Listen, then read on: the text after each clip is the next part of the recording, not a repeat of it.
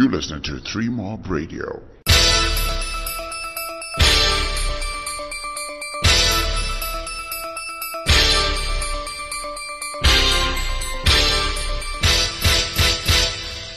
Hi, this is 3 Mob Radio. The name is Larry Kwidirai. Zimbabwe women have beaten Thailand women by 7 wickets at Takashinga Sports Club in the first one-dayer.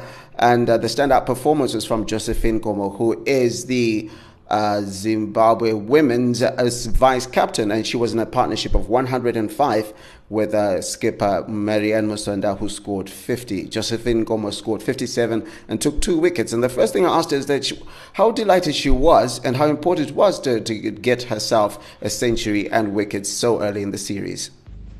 Indeed, I am very delighted with the half century and wickets. It's very important early in the series because it comes as a confidence booster, not only for myself, but for the team as a whole. So what was the plan for you and Marianne for the stand that took you to the win?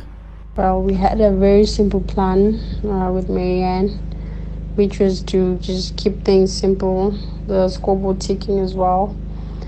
And to go all the way and not leave it for the other guys that we need to bat.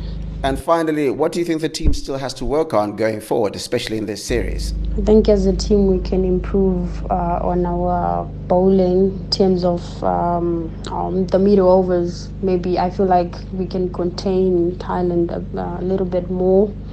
So yeah, just working more on containing the Thai.